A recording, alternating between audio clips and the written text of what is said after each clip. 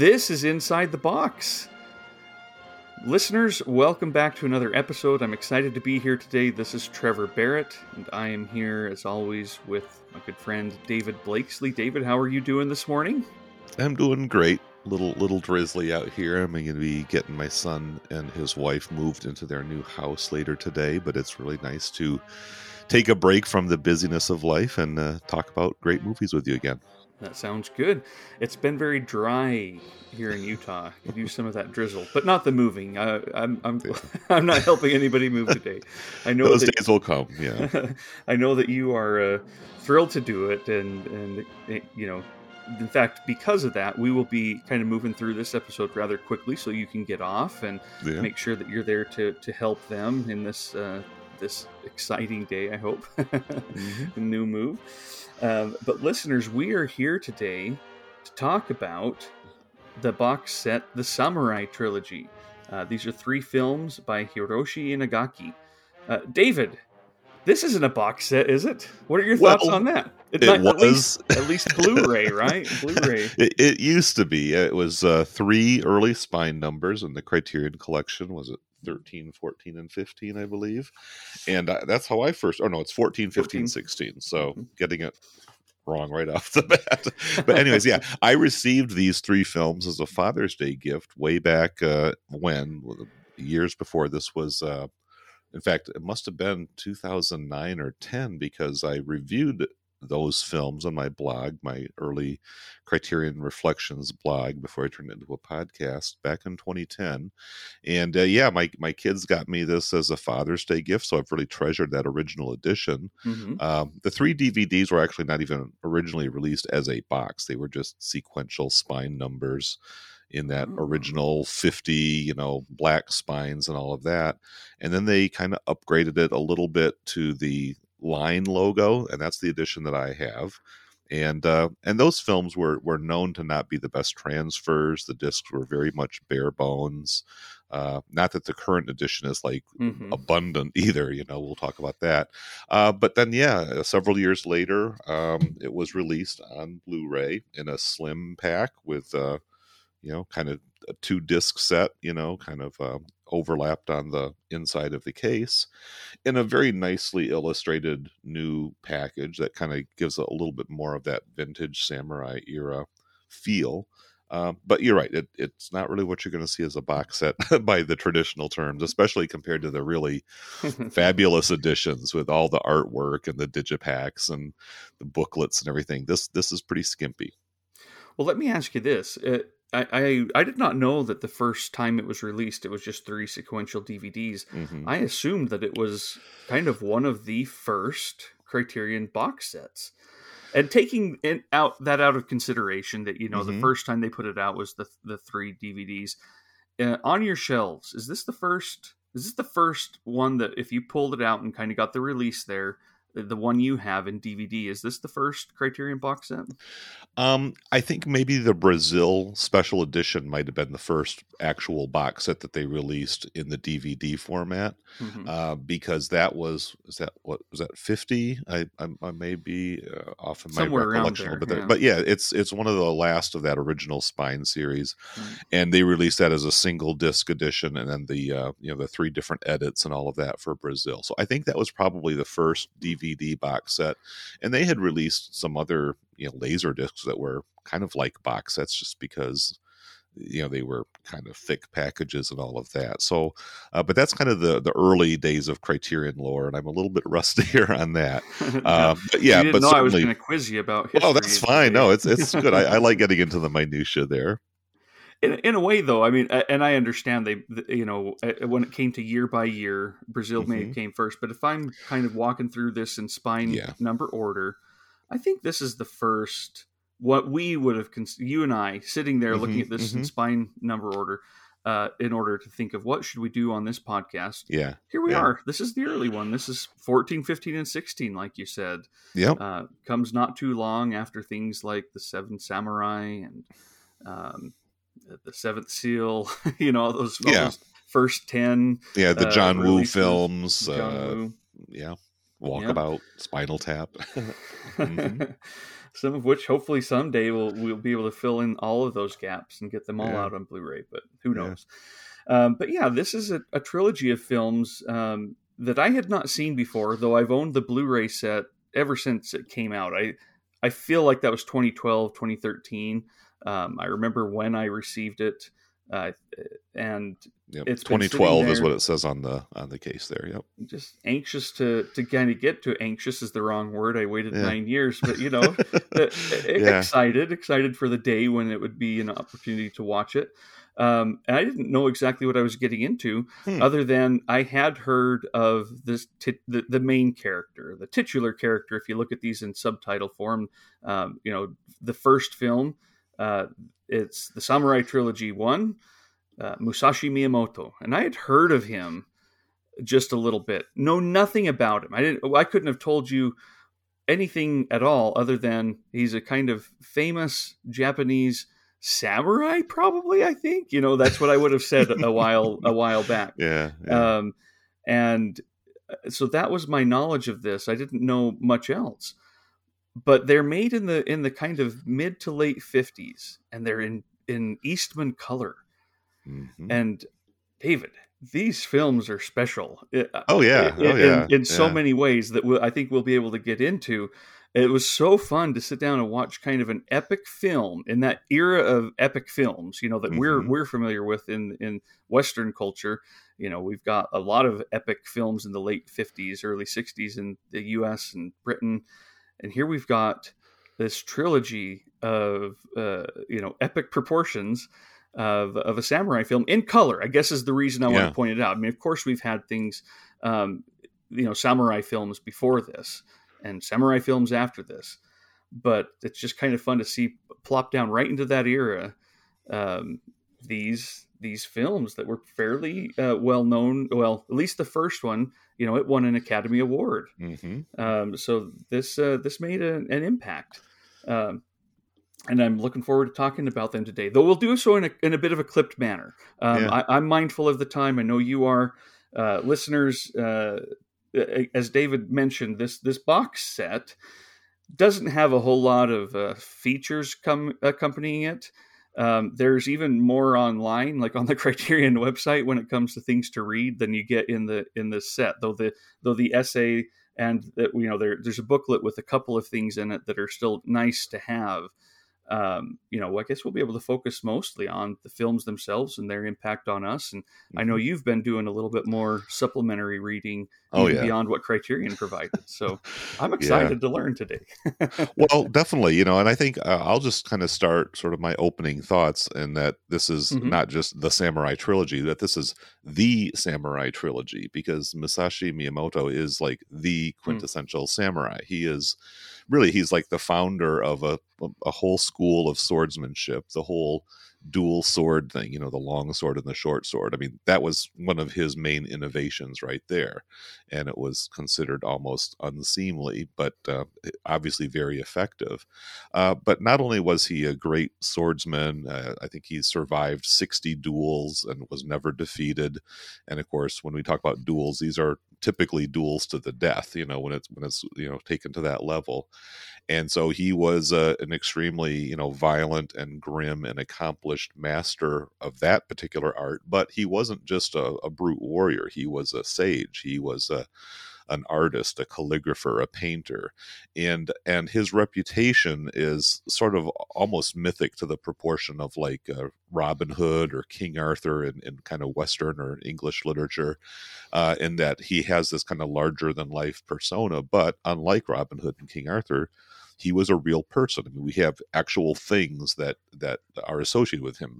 His original works of art, his book, The Book of Five Rings, is probably his most famous surviving writing. He was involved when building a famous castle in Japan. So there's a lot of, historic, fingerprints and footprints of Musashi's life that kind of was from the late 1500s to the early 1600s, kind of lived right at the transition, and at the beginning of the Tokugawa dynasty, which was a very long-lived sort of reign, the shogunate and all of that is really kind of like the heart of Japanese history up until around the mid 1800s, when everything changed. And of course, then we get into more recent Japanese history from there. But all of those great samurai films and movies and stories and the sagas that we're so familiar with really took place in this kind of golden age. And like I say, Musashi Miyamoto is kind of the supreme character, the individual of that whole era. And so, many books were written about him, even going back to his lifetime. He was the subject of popular lore and storytelling. And because he does have that larger than life presence, he's also the kind of figure that you can take a lot of liberties with as a writer or as a movie maker. And that's an important distinction to make right off the bat, that these films are not like a rigorous historic account of the life of Musashi. There are historic characters, the famous duels and the kind of pivotal events. Those did take place in a form, but the characters, Otsu and Matahachi and Akemi, they are all kind of figments of the author's imagination. And so we do have to take this with a grain of salt. But I really appreciate this as to me, a very essential sort of text, if you will, in terms of understanding the entire samurai genre, especially on film. This is like orthodoxy of samurai, right? Whereas Seven Samurai is kind of one of those samurai films with a little bit of an edge or a twist to it. And then you get into things like Kobayashi's Harakiri and the samurai films of the 60s, where you're really playing with these themes and subverting them in some ways and showing the blind spots and the biases. This is kind of more of a straightforward, heroic, epic quest. And it's kind of like, the epitome of what the samurai sort of mythos is all about.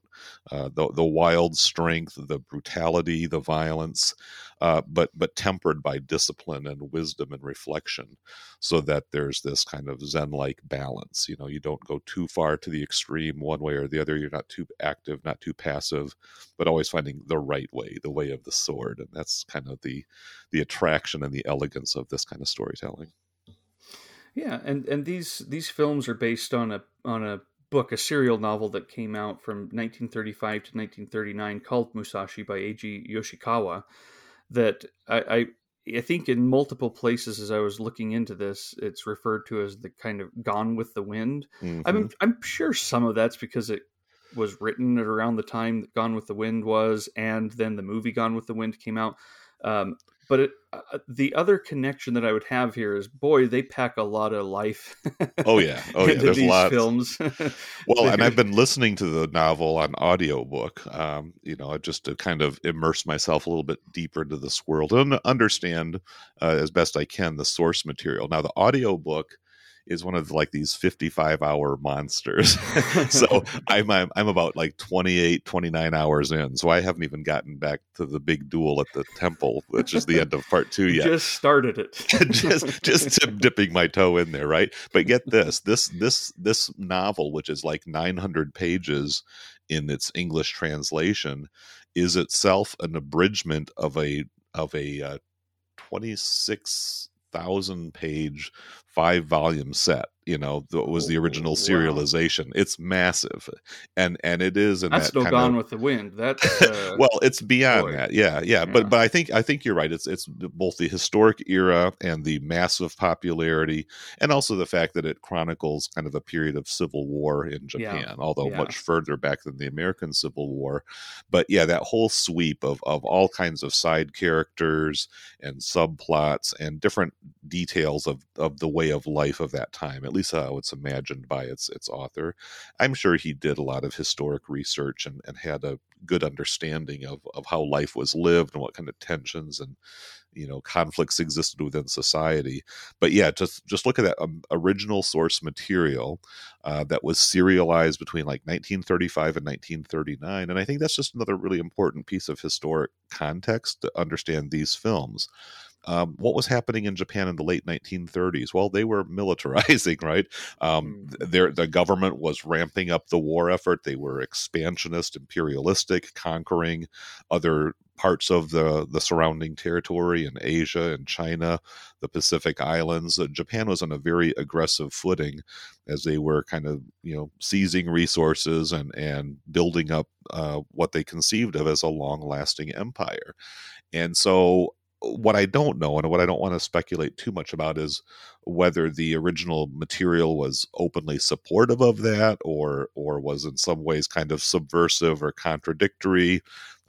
Because obviously, to a militaristic government like Japan, there's a lot to a lot of that's attractive to them about the samurai character. The warrior who's disciplined, who follows orders, who shows no mercy on the battlefield, but is also a cultivated and civilized person.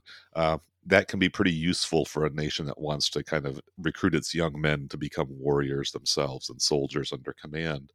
And so, so you've got that part of Japanese society that's kind of that Japanese history, I should say, that is kind of leading up to the years of World War II. And then actually Inagaki had done this very story. He had done a 3-part series of Miyamoto films, Musashi films that were apparently lost, whether they were destroyed or actively censored, I don't know. But he had basically the dry run, if you will, and then in the 40s. In the 40s, yeah, like I thought, was it 42 through 44 or something? So it would be a war film in a way. Absolutely. And again, we've talked about like the Kinoshita films and the Kurosawa early films in our old Eclipse Viewer podcast. The government had a lot of control over what went into movies at that time, and if you were too far off the path, you got censored and possibly punished for that. So it would be fascinating, but I obviously will never have that experience.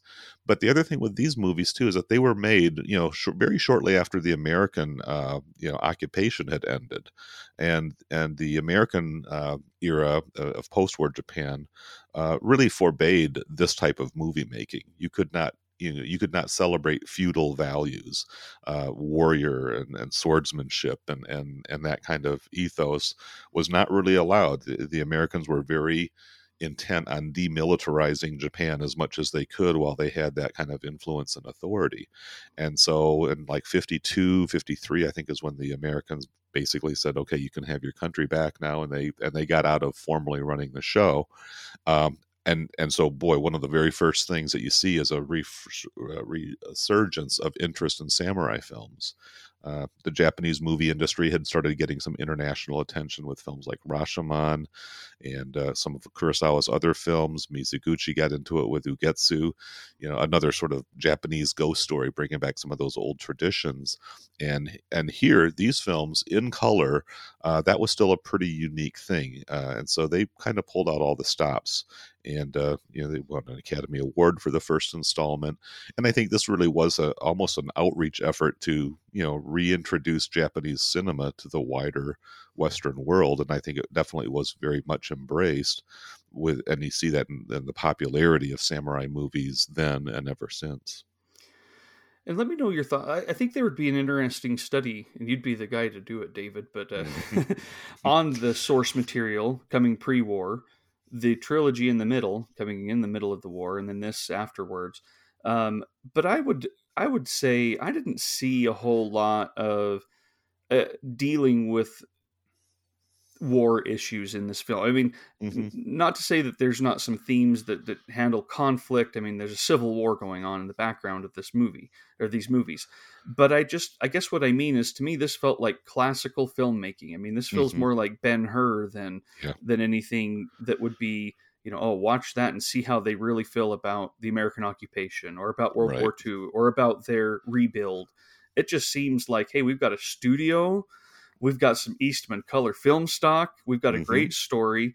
It doesn't seem too aggressive. It seems quite, I don't know. I mean, I would say the part of these that I maybe didn't care for the most would just be that it's a pretty routine dealing of, it almost felt soap opera at times with just characters coming in and out and and conflicts with each other in a more dramatic way than in any kind of let's really explore some deep human themes kind of way. I don't know. Maybe I'm being a little unfair there, but I like it. Kind of goes back to my original thought that like this is sort of like the mainstream crowd pleaser, right down the middle, all the way to America that would not necessarily be looking for this. Yeah. Right, but the thing is, I think in my original review in 2010, I kind of likened this to the film trilogies that then and to this day were a big thing. Lord of the Rings, Matrix, Star Wars. We can add some of the comic book movies, the MCU and the DCU and all that. Although those films have gone way beyond the trilogy format, you still have that same kind of classical arc, and you can get into Joseph Campbell and all of that if you want. But again, the rugged, misguided, somewhat no potential kind of misfit who still has some kind of raw power lurking below the surface. They demonstrate their kind of wild energy, their untamed, undisciplined approach. They come to the attention of some wise mentor. They go through a process of deprivation and humbling and discipline. And then they kind of recognize that they've got to, practice that self-control and take their discipline to the next level, and through that become these heroic figures, and audiences love identifying with that, and so there is such a sort of a formula that's almost followed here, and it's been exploited so much in our own popular entertainment that this can feel like really basic. But I would say this is kind of like a foundation out of which all of these later entertainments built upon and refined. And the same with that kind of more subversive or kind of sly or cynical approach that you get with the Kobayashis, and then later on the Imamuras and others, where they are really, the Oshimas, they're actively deconstructing all of those traditional ways. But it's good to understand what those traditional ways really were and are put forward in a very straightforward, sincere, earnest way. And these are very earnest films. The values and the ethos is right there on the surface, and it's great for what it is. And then you get that formula down, you understand those ideas, those tropes, and then you play with them a little bit. But this is, like I say, this is kind of original source material, and I really value it for that purpose. That's a really good point. It's not. It would be easy to dismiss these as trite or you put the right word on it. Very, very earnest films, and therefore look at that in a value judgment kind of way as, well, not too much there. But there is that, you're right. There's a lot to look at and dig into as far as just the stories that it wanted to tell, and that earnestness is definitely a part of some of all of our favorite movies, that we come back to again and again from our youth, or from from our own 1950s American cinema, and so there was just so much. I just really enjoyed it. I'm looking at the clock here. Yeah, we've let's got go ahead and get into the movies. well, let me ask you this. Yeah, I sure. almost feel like we can go through the movies themselves rather quickly. Oh, and, yeah. And because, it's Musashi Miyamoto growing. It starts when he's about 16 years old in real life. Though he's being played by Toshiro Mifune, who is not 16 years old.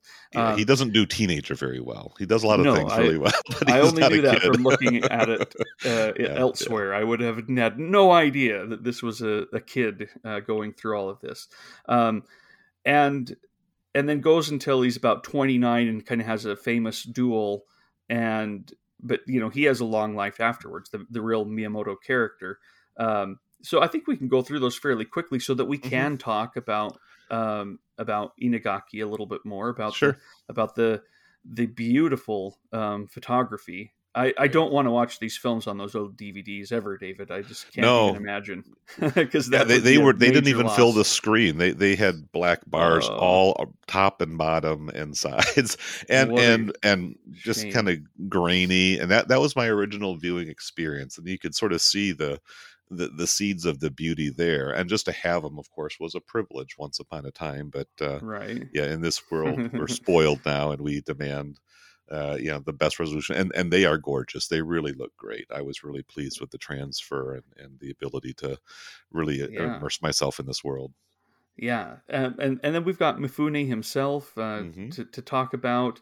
So let's look at the films individually, because that's one of the reasons why we're here. But I don't necessarily think we need to really dive in and go. Well, especially film number 2.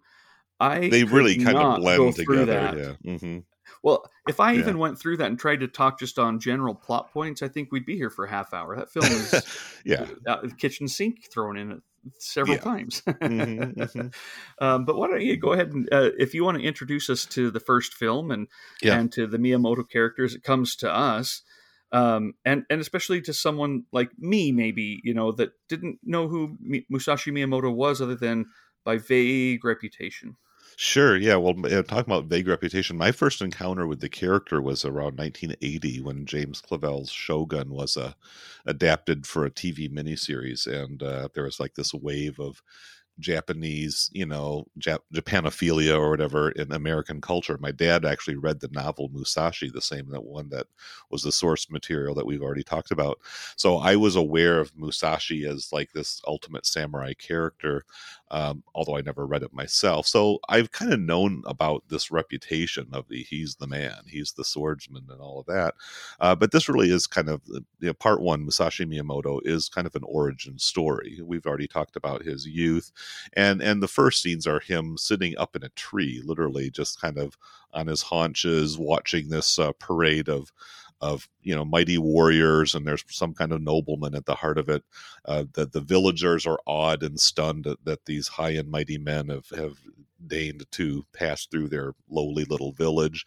So it's a bit of a big event, a big spectacle, and there you see Musashi, Takazo is his name at this point. He's watching and dreaming of his own future adventures. He wants to get out of town. He's kind of a misfit.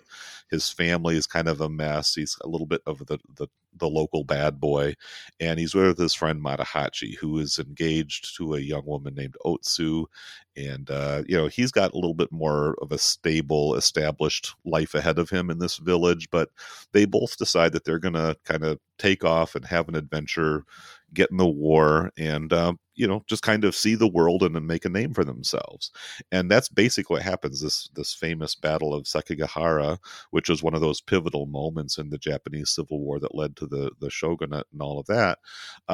They were actually on the losing side. So, they dream of going off for adventure, and the next thing you know, there they are digging ditches in the rain. That's their big accomplishment. But they managed to survive the battle. There is kind of a nice kind of early in the film set piece of this famous battle. Warriors on the charge, and guns and munitions are just beginning to enter the sort of the technology of war, and so in the process, but they end up encountering a woman and her daughter. The woman is they're kind of grave robbers, or they pick treasures off the bodies of dead samurai. So that's kind of a shameful, lowly thing to do, kind of a criminal enterprise, if you will. But that kind of gets them involved in this kind of rival to Otsu, who becomes kind of the recurring love interest throughout the whole trilogy. And that's a woman named Akemi. So Otsu is kind of like the noble, virtuous hometown girl who's very demure, very traditional, very subservient. Akemi, who's been brought up by her corrupt mother, is a kind of more of a lusty, worldly woman. They're both very attractive, but kind of in two different ideals of femininity, if you will. Akemi is wily and shrewd and crafty. Otsu is as pure as the driven snow, or at least that's how they're portrayed, right? Yeah. So you basically, the first film, you're kind of meeting these characters. After Takazo falls out of favor and gets himself into a lot of trouble, he becomes a refugee, a wanted man, hunted down. He's basically, there's a bounty put on his head because he's committed some outrages, and it's through his ferocity as a fighter that he's going to cross some lines, and he ends up becoming sort of the captive of this priest, a man named Takawan, and he becomes that wise mentor who kind of breaks and tames is Musashi, or Takazo. I need to keep going back to that.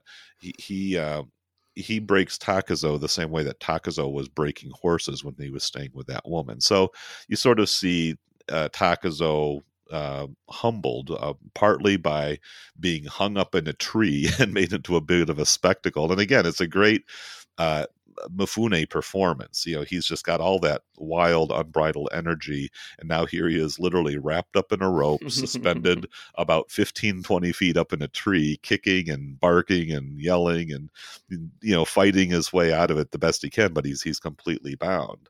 Well, Otsu lets him go. I know I'm into spoilers here, but whatever.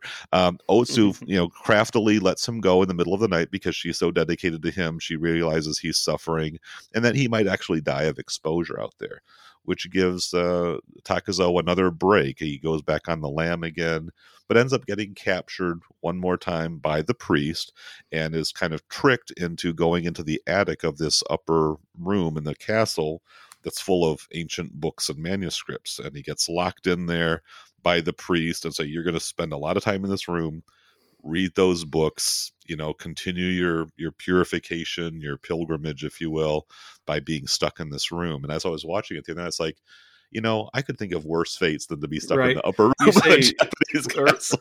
Earlier you said deprivation. I was like, yes, it is there. I would not want that. But at the same time, you look at that, especially, you can see my room behind me and a lot of books that have been unread here. Yeah. Wouldn't mind getting stuck in here for just a few hours even, not the eternity that he was kind of, psychologically forced to endure in that room.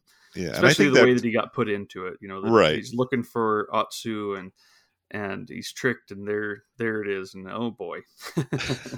but that is part of his discipling, if you will. He becomes a student. He becomes reflective. He recognizes that there are limits to what brute raw strength can accomplish for you in this world, and his consciousness is expanded by by pondering the wisdom of the old sages, and he sort of becomes one himself. And so he realizes, even though he's had this kind of what you almost might call a conversion experience, he has much to learn. And now that he's been in the room for a couple of years reading and thinking, now he's got to go out in the world and kind of prove himself. And that's where you get, again, that's the end of the first movie is basically him leaving the village and out to make his way.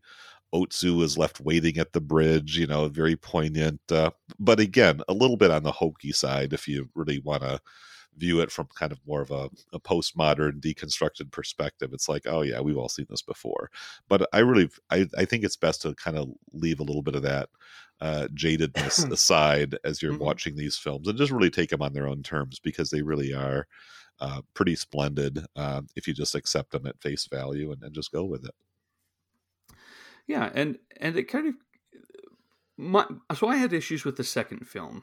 Not for its, again, filmmaking I thought was beautiful.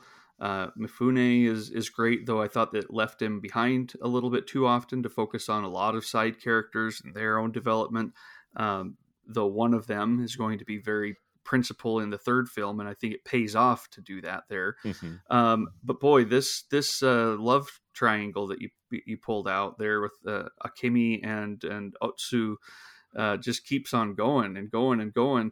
Yeah. And it can get a little bit tiring, I think, to keep on leaving Otsu, or for when they finally get together for Otsu to then not be ready herself to commit. I was like, why have you been following me all over Japan if we're not going to become an item? And I get that it's not that simple for her or for him. But yeah, they keep on kind of coming together and then having to be separated, often by their own choices, not because of history, not because they're being pulled apart all the time by war or, other, duels, though that does happen, but pulled apart too by their, and I think this is a good thing, it focuses on it, not necessarily her development, but his, is he ready? Yet? Has he learned what he's supposed to learn as a swordsman, as this, and not just the skill? In fact, I really like that his mentors say, look, you're too strong. Yep. You can rely on this. it isn't that he doesn't have the sword skill. It's not that does he have the humility? Has he developed that other part of him, the control, the ability to care about what he's doing, as well as those he's fighting? Is it just a fight and then he wins and he moves on, and or does he respect the people who come at him, and the reasons for it? And I think it gets into that more as the second film starts to end, and especially in the third film. The second film is called Duel at Ichijoji Temple. And again, we get to know more characters. In this film, I would say, if I were to sum it up in a nutshell, he's got a bunch of, he's now the man. Musashi Miyamoto is fairly famous in the area. He's thwarted when he was a refugee, he's been able to successfully duel many people. There's a great duel at the beginning of this one where he's fighting an older guy swinging the chain and fighting with a sickle. And I'm like, I don't know what I might rather have the swords, but that looks cool. It's almost then I really thought of like Spartacus and Ben-Hur and, Gladiator kind of films when they're having that duel. Sorry, I cut you off there for a second. No, just kind of showing some of those battle techniques. I mean, I think again, there's a pretty good pacing here. That they're good. It speeds through. yeah. There's always stuff happening, and there's a lot of story that they pack in here. Yeah. But you're right. There are the combat set pieces. There's just a lot of really beautiful use of landscape and the villages, the period setting. They make the best use of the color with all the costumes and all of that. And again, this is all very new stuff, both for Japanese audiences to see all of this in bright, vivid color, and certainly for Americans. It's like, you've seen your Westerns, you've seen your kind of medieval, you've seen your war movies. You ain't seen nothing like this before. And that really is pretty eye-catching and pretty stunning. And not just in the battle scenes, but in... Right. This was a very fascinating thing that I really loved about the second movie. Inagaki shows us the first duel. We see that play out. But several of the other things, he's showing us something else while a duel or a battle is going on, on the corner of the scene, or even not on stage. There's the introduction of our, I can't call him a bad guy, but the primary the rival antagonist of the second of the third movie, who's not, he's almost a protagonist in his own right. The way he's introduced here, he comes and just to watch Miyamoto fighting a bunch of men, and because he's got Musashi Miyamoto has now this reputation, and so their clans, their schools of warriors or students who now want to take him down. They probably have their excuses and their reasons for it, but really it's because they want to be the guy or the group that took down. It's kind of like an Old West movie. They want to be the one who gets I'm now the fastest shot in the land. And this other warrior, and this whole thing about the honor and the notoriety, the fame. That's the thing. It's like you're going to stake your whole life on being, like you say, the man, and all of the emphasis that's put on this concept of honor and valor and combat. Again, it's a very martial, kind of a hyper masculine approach to life. Very competitive, and you're continuously refining your skill, bringing your level, your game up to the next level, inventing new sword fighting techniques, so that you're kind of you're advancing the art. I mean, this is a very vibrant, productive scene, if you will, that is taking putting a lot of effort into creating new methods and establishing schools of discipline, which is another big piece of this. This is Musashi versus the vulgar and crude and somewhat decadent school of Seijiro. That's kind of like the main thrust there, is that as a founder of a school himself, and these schools are kind of cultural institutions of the time, and that whole idea had advanced quite a bit. You see that in the martial arts. You've got judo, you've got karate, you've got all the different got and disciplines, and that goes, of course, outside of Japan into China, and Korea as well. So you've got this whole tradition being sort of played out here of what's a good school, what's a school that actually ennobles its students versus one that just exploits them or is just out for fame and greed and power versus a more cultivated aesthetic, a kind of a wiser way of living. So that's where you get some of this philosophical type of thing. It's not expanded upon greatly, but you sort of see within the school that occupies this temple, there's kind of a flattery, there's kind of a decadence, because the leader, he's got all of his yes men around him, but they also kind of know deep down he's really not a good match for Musashi, but we have to sort of suck up to him because he's the boss guy. But boy, when I get a chance, I'll take Musashi down, or I'll just kind of cower in the shadows and play it safe and try to keep my boss out of trouble so we can continue living our comfortable life. Yeah, that's a great part of this film, is that dynamic there of them trying to protect him and the excuses they say. He's not worth fighting. Yeah. But then the master's brother comes in and is kind of embarrassed for this. He sees what's been going on, and he sees that his brother is, he's the master. He can dang well go out and fight whoever he wants to fight. And if you can't back it up, then you deserve to die anyway. That's the other part of the ethos. Like, walk your talk, right? But that doesn't really work out for the brother who says right. Go and just take care of it anyway. But some of my other, speaking of that particular scene, that's another one where Musashi Miyamoto, Toshiro Mifune is having his duel, but we go back to watching one of the women dancing and singing, and it's beautiful to watch, and we don't see the duel at all.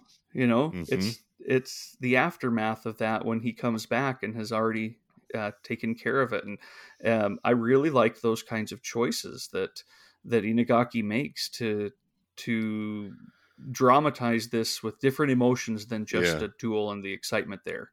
It kind of reminds me of like Ozu, when he's all this hype leading up to the wedding, and then the wedding is like 2 frames, and he's like, oh, now it's after the wedding. It's like what you choose to skip, and by not having it there is a statement itself. And there are other duels like that as well, where you see Musashi surrounded, and there's a whole bunch of guys chasing after him, and then the next thing you know, well, he escaped from all that. It's like, oh, how did he do? Of course he did. If only they did that in modern day superhero movies, stop showing us a 45-minute fight scene and get to the emotion, let's see. Right. Anyway, so that's Duel at Ichijoji Temple. There's a lot that goes on in this film. There's a lot more with his Musashi's youth, friend who left with him, and his own insecurities, because he's a betrayer in a way, and kind of a scoundrel. Matahachi. And so there's some stuff going on with him. And then we kind of tone it down again for Samurai 3, the duel at Ganryo Island. This to me was a much more straightforward, focused film when it comes to Miyamoto's own development. There's some great duels in it again, but they're a little bit farther in between, and the motives of the duels are to see honor and to see beauty and to see two people kind of transcendent, on their collision course, as they, but a respectful one where they do like each other. And boy, David, that final duel scene in the sunset with the water. That is some fantastic filmmaking. Well, let me clarify. It's sunrise, okay? Yes. You're right. As it gets lighter, and yes, I apologize. At first, I thought it was sunset for the longest time. And then as the film ended, I was like, oh, that was sunrise. But that didn't stick, obviously. Yeah. I do wonder if that's kind of a Western bias, because I originally read it as sunset as well. But then you realize it's getting lighter. The sun's actually coming up. And of course, Japan, the land of the rising sun and all of that. Yeah. And the themes there. This is the rise of really, the man, because who's no longer just a man. Right. I mean, in a sense, literally, he achieves enlightenment at the end of the film, at least within the arc of the story, not in some kind of, touch of Zen type of, cosmic trippy way or anything like that. But he kind of reaches the end of his journey. But I do want to, reel it back a little bit before we get all the way there. And I also want to say I did enjoy the battle in the muddy rice paddy at the end of episode 2, because again, this is part of the sort of the, once you've developed sort of a taste and an appreciation, you sort of recognize it's not just what you do with the sword, it's how you position your body, it's how you step back or step in. And I'm far from an accomplished martial artist of any sort myself, but I think I've learned a little bit, and those are the things that you begin to sort of look at and appreciate. And here, you see Miyamoto, Musashi is very clearly outnumbered. The odds are against him, but he finds this one little elevated ridge that he can walk backwards on and kind of lure the crowd toward him, because between rice paddies, right? Because their only approach is through the mud, and they're already at a disadvantage. Their feet are bogged down, they're stumbling, they're staggering, and that's what allows him to back his way up, and then he can run and take off. And so there's a great strategy, and if you ever have a chance to read the Book of Five Rings, which is the extant writings of Musashi Miyamoto, he talks quite a bit in depth. It's just really nice. It's very short. You can read it in a few hours, and it's both got fighting techniques as well as the philosophy of give and take. There is this kind of Zen-like quality to it, and it's pretty cool to see Mifune enacting all of that. It's not just having the biggest, sharpest weapon or bludgeoning your opponents into submission. It's the elegance of the one cut, the strike that's perfectly timed at that very small opening that your opponent allows, that gives you the advantage and the ability to survive this fateful encounter. And that's definitely where episode 3 is leading. And you also see the divergence of the ways. So Kojiro Sasaki, the main rival character, he's the one who's very much focused on his reputation and how he's seen, and he's the one who's boasting of his swallow turn technique, and he slices a bird in midair at the beginning of the film. He's a fancy dresser. He knows how to court favor of the wealthy and the powerful. He becomes kind of like the hired gun for another school to say, okay, I can be your guy. I will bring honor to your name. And it's like, so what they're doing is purchasing glory because they've got the money. They hire this hot shot, and he's their guy. So there's no real discipline. There's no real kind of spiritual growth or maturity. It's just gaudy purchased power because they've got the resources and they can do that. Musashi's way is humbler. He strips down. He goes to live with peasants in a village. He tills the earth and grows crops as part of his training and as part of his discipline. He's certainly very conscious of cultivating his skills and becoming wiser, sharper, stronger, all of that. But it's not about serving the needs of his ego. He doesn't need to be regarded as the best. He just needs to know that he himself is the best, and that's really all he's striving for. So again, you've got this whole sort of contrast played up. You can practice, you can be famous, you can be notorious, and back up all of that hype with performance, which is what Kojiro Sasaki is able to do until it gets to that kind of final climactic moment. So the duel is great. Maybe we can save that for just a little bit. What did you think about the how the romantic triangle arcs are all resolved? Because everybody kind of has their fate settled in this. Matahachi is dispatched, Akemi and Otsu. I mean, it's almost ridiculously coincidental how their paths just kind of cross at just the right time, but that's part of the story and the escapism of great sagas like this. You got to just accept it, unless you think that she's been following him forever. Their paths were destined to cross again because she's always there. She's always behind him. Kind of going towards that, and Yeah, I think we probably could if we were sitting down and watching the first couple of films and thinking, okay, these are going to be classically resolved. I think we get that classical Mm-hmm. resolution here. Mm-hmm. You know Mm-hmm. that we knew he was never going to end up with Akemi, and Matahachi didn't deserve anything better. Right. Really, Right. when it comes to storytelling and the just desserts of all that, and more of a classical telling.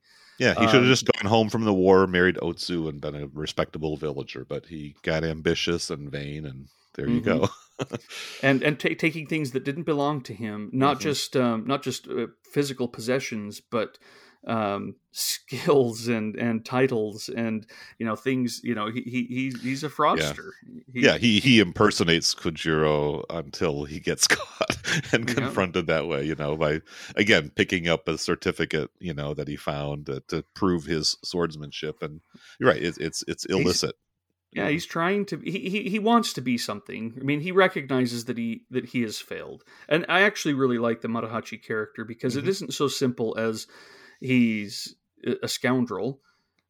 He's kind of pushed there because of choices he makes at the beginning of the first Yeah, film, and he was a good person, a little bit over ambitious. Again, he follows his friend off to civil war, and he had dreams of something different. And I think he did want to come back home and be a great man, yeah, but when that didn't happen, and every step he takes is in the opposite direction, you get he feels it and he knows it, and that's why he resorts to this kind of trickery, because he needs to delude those around him. He needs to impress, and he needs to figure out some way to be, even if it's not by the best methods, the person he thinks he would like to have been had he made some different choices. So I actually yeah. really liked his arc, because he isn't just the fallen character. There's some humanity there that comes across as well, despite the Yeah, I fact think that it yeah. took me a while to figure out who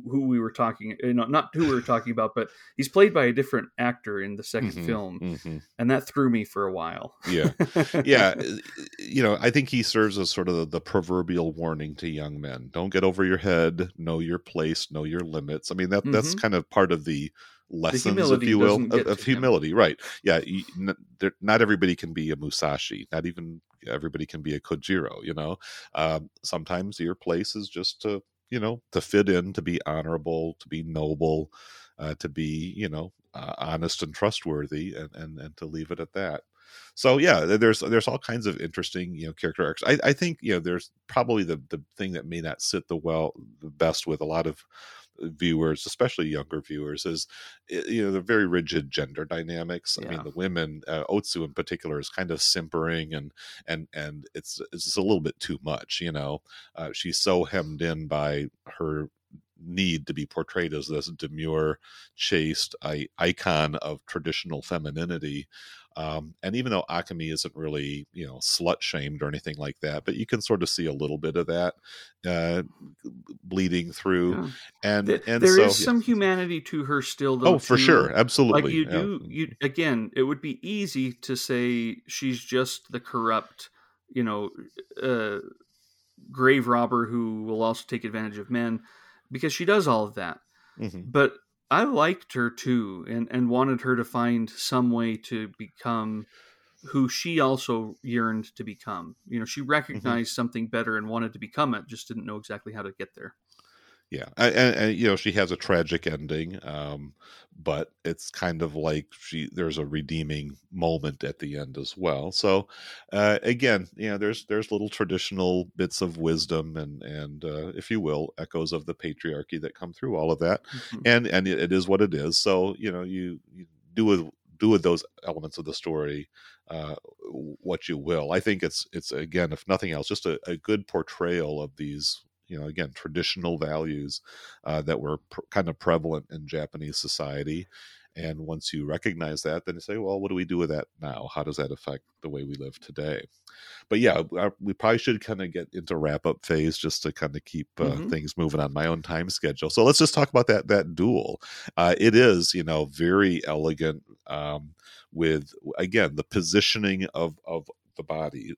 Miyamoto comes into the scene on a boat rowed by his kind of new sidekick. Well, he's got two sidekicks. Jotaro, we haven't really talked about. He's the kid sidekick, but that's fine. Well, you can discover Jotaro on your own. But this other character, whose name escapes me at the moment, he's a little bit more of a rough-hewn character, but he's one who kind of paddles Musashi onto Ganryu Island, which in historic terms is a very small little patch of land. I saw photos of the actual spot. There's a really beautiful sculpture there depicting this cumulative, climactic battle, but it's a small island between, two coasts that are not very far apart from each other, and then a little bit of a bay, not the wide expanse of ocean that we see in the film. But again, Musashi, he's stepping back into the waves. He's keeping the sun behind him. He's not going to let Kojiro get that angle, because the blinding of the rising sun is part of Musashi's strategy there. He's also using a wooden sword, which again is a historic fact. He carved an oar and made a sword as he was, and there might be some legend to it, but this is the historic account as we know it. He made a wooden sword that was just like a couple inches longer than Kojiro's very famous, what they call it, the drying pole or something like that. It's like almost like this 3-foot long sword. And the historic record shows that it was pretty much a hard strike to the head of Kojiro that secured Musashi's victory, whereas in the film it's a little bit more of an elegant, and it's not exactly clear, but you see him pulling both swords. He's got the huge wooden sword in one hand and his short sword in the other, and very dramatically the whole battle comes to its conclusion, and then we see Musashi, even though he gets praised by a couple of witnesses to this huge battle about how splendid it was, and he is able to walk away victorious and gets back in the boat, he's got a very mournful look on his face. He's survived. He's defeated the best rival that he will ever know, and in a certain sense, this part of his life is over now. And I believe that is pretty accurate as well. I think this might have been the last duel that Musashi fought in as a swordsman, and he became more of not a hermit, but he kind of turned from those ways. He was at that point 29, 30 years old, which maybe is a little old for that type of combat anyways, and kind of applied his energies in new directions.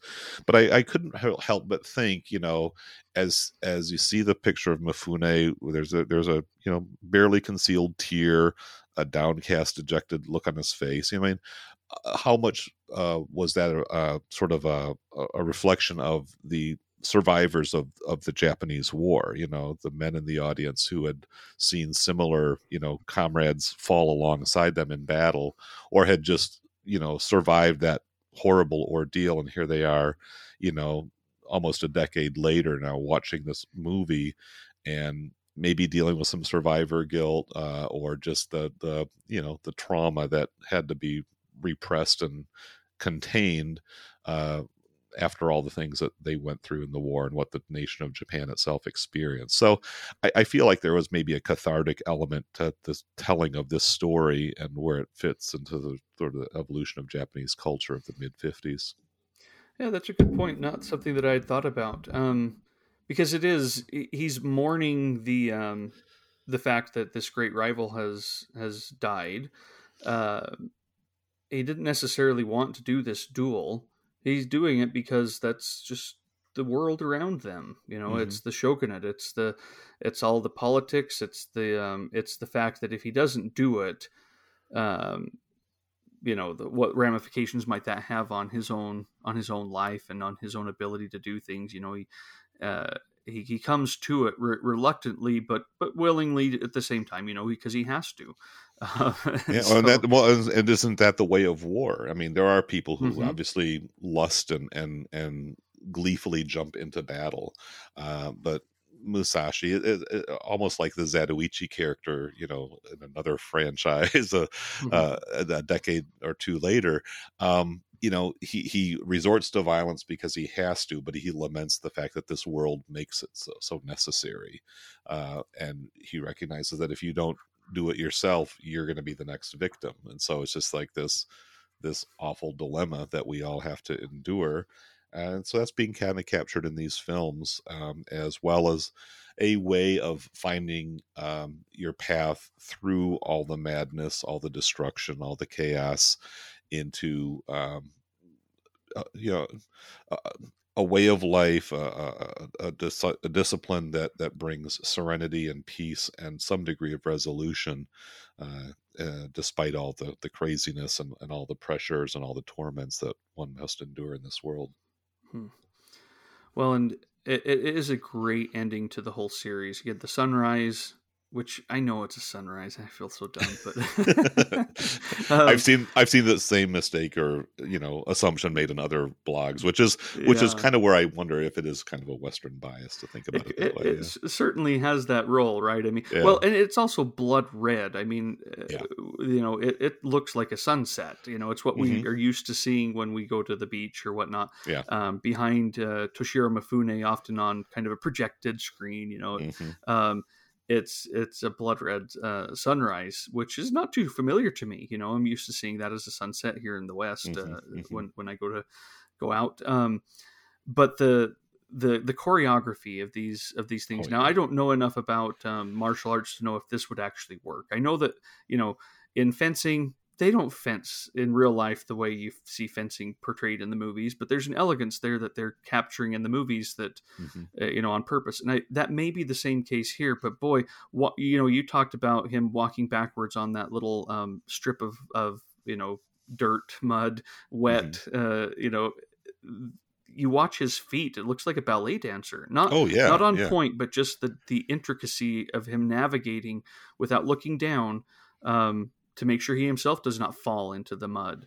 And then this particular part where he's out halfway in the water when the duel is going on, not like, his body's not halfway in, but his feet are covered in water, and it's just beautiful to watch. It really captures this probably unrealistic, not really there, elegance of the duel that is more of a spiritual, emotional elegance than maybe something we would literally see in front of us if we were just, had recorded this duel in real life. And boy, it's, I'm sure that has its own issues in representation, but it is just beautiful to watch. There's so much in these. Again, filmed in Eastman color, which sometimes has its issues, but sometimes is really used to glorious effect. I think of The Umbrellas of Cherbourg or something like that. But here we have it in one of the best I've ever seen throughout this whole trilogy. Again, that's why I just lament that your first experience was on DVD and apparently bad, because that was one of the best things about all of this, was just the filmmaking and the capturing it. But I know you got to go. We can't quite dismiss Toshiro Mifune. We've talked about him. Well, right. I mean, I was about to say the fact that he's out there on the beach doing these moves. He this was not calling the stuntman now. Let's get pretty boy off camera here so that the real athletes. I mean, that's the thing. I mean, Mifune is fantastic. This is such an important performance because again, it's him in that archetypal samurai role, whereas with Kikuchiyo and Seven Samurai, again, he's the wild man, and he has his own transformation often, there, right? He has that reputation of wild and maybe even overacting. I mean, even in Rashomon, a ham, right? Yeah, but. And he has those moments maybe at the beginning of this, but to see him he himself pulls back like you would expect Musashi Miyamoto to, it's much more introspective and reflective. And I mean, I already loved Mifune, but this elevated again in my estimation of him as an actor and as someone that I just want to see whatever he's done, which is too much for me to watch in a lifetime. Well, we know about him largely, of course, through his collaborations with Akira Kurosawa, and they're rightfully famous, but apparently he made even more films with Inagaki, the director of these three, because Mifune was very, very much a very popular and very busily employed actor throughout this whole era. And what you see with Kurosawa is is this whole range of different character types, including something like I Live in Fear, where you almost forget that it's Mifune underneath the glasses and the makeup and all of that. But yeah, this is a really pivotal role. So if you consider yourself a Mifune fan, or you've just been drawn in by what he's done in the Kurosawa films, this is like right up there. This may be among his top 2 or 3 performances, I think, because it's just, like I say, so foundational and so important of a series of films, to sort of see almost like the canonical presentation of samurai lore on film, so that all of the twists and variations, you sort of see what they're reacting to. Yeah. Well, David, I believe it's time. Yeah. I am surprised still. We've been going for about an hour and 5 minutes. I really feel like we got a chance to discuss these films and not give them short shrift, though I will acknowledge, just like we would in any situation, there's a lot more to discover, a lot more to talk about, but I'm very happy that we had this chance to converse about them this morning. As is often the case, it just has made me glad for the opportunity to have seen them and to look forward to a date when I can revisit them, with some of your thoughts in mind, and appreciate them even more. This was a good opportunity, and I know we've got another one coming up that'll be quite different in tone and style, and as far as our next Inside the Box episode. Do you want to? You mentioned it on your TikTok. Do you want to let listeners know what you're thinking for the next one? Sure. Yeah, our next one is going to be Wim Wenders' The Road Trilogy. Again, one of those gorgeous, beautiful box sets that just has all of the bells and whistles. I did a little clip. I've been getting a lot of requests from people who follow me there to show off different Wim Wenders films, and one of them was The Road Trilogy. It's like, let's go ahead and get that one next on Inside the Box once we get the Samurai Trilogy done. Again, this is a pretty slim. I mean, all you get really for special features is just a kind of a series of interviews with a scholar. He's actually the guy who translated the Book of the Five Rings. And there's a little bit of the booklet contains kind of a summary of the Book of Five Rings. That's worth reading. So. Right. Very, very much so. And he did that. This really feels a little bit more, trimmed down. They could have done a little bit more with it, I think, and maybe had even more of the artwork, because I really love the new cover. Certainly much better than the old versions there. But you go onto their website, each of the films has their own artwork that's reflective of this style. I'm sure it's by the same artist, and yet they're nowhere to be found in the disc, the physical release itself, which is a shame. Yeah. I guess it's nice and compact on the shelf, but I wouldn't have minded 3 little digipacks with the artwork and all of that if they had felt so inclined. But yeah, I give this a very strong endorsement to anybody who really appreciates Japanese cinema, samurai films, Toshiro Mifune. I like the music too. I mean, the music is almost, again, that sort of basic archetypal heroic theme. It sets the tone, and I'll always have that da, da, da, da, da, running through my head when I think about these movies, So, it's been a great conversation. I know we probably could have another good half hour picking apart various details, but I do need to get moving along. So, thanks for joining me this morning, Trevor. It's been a lot of fun. Thank you, David. We'll see you later.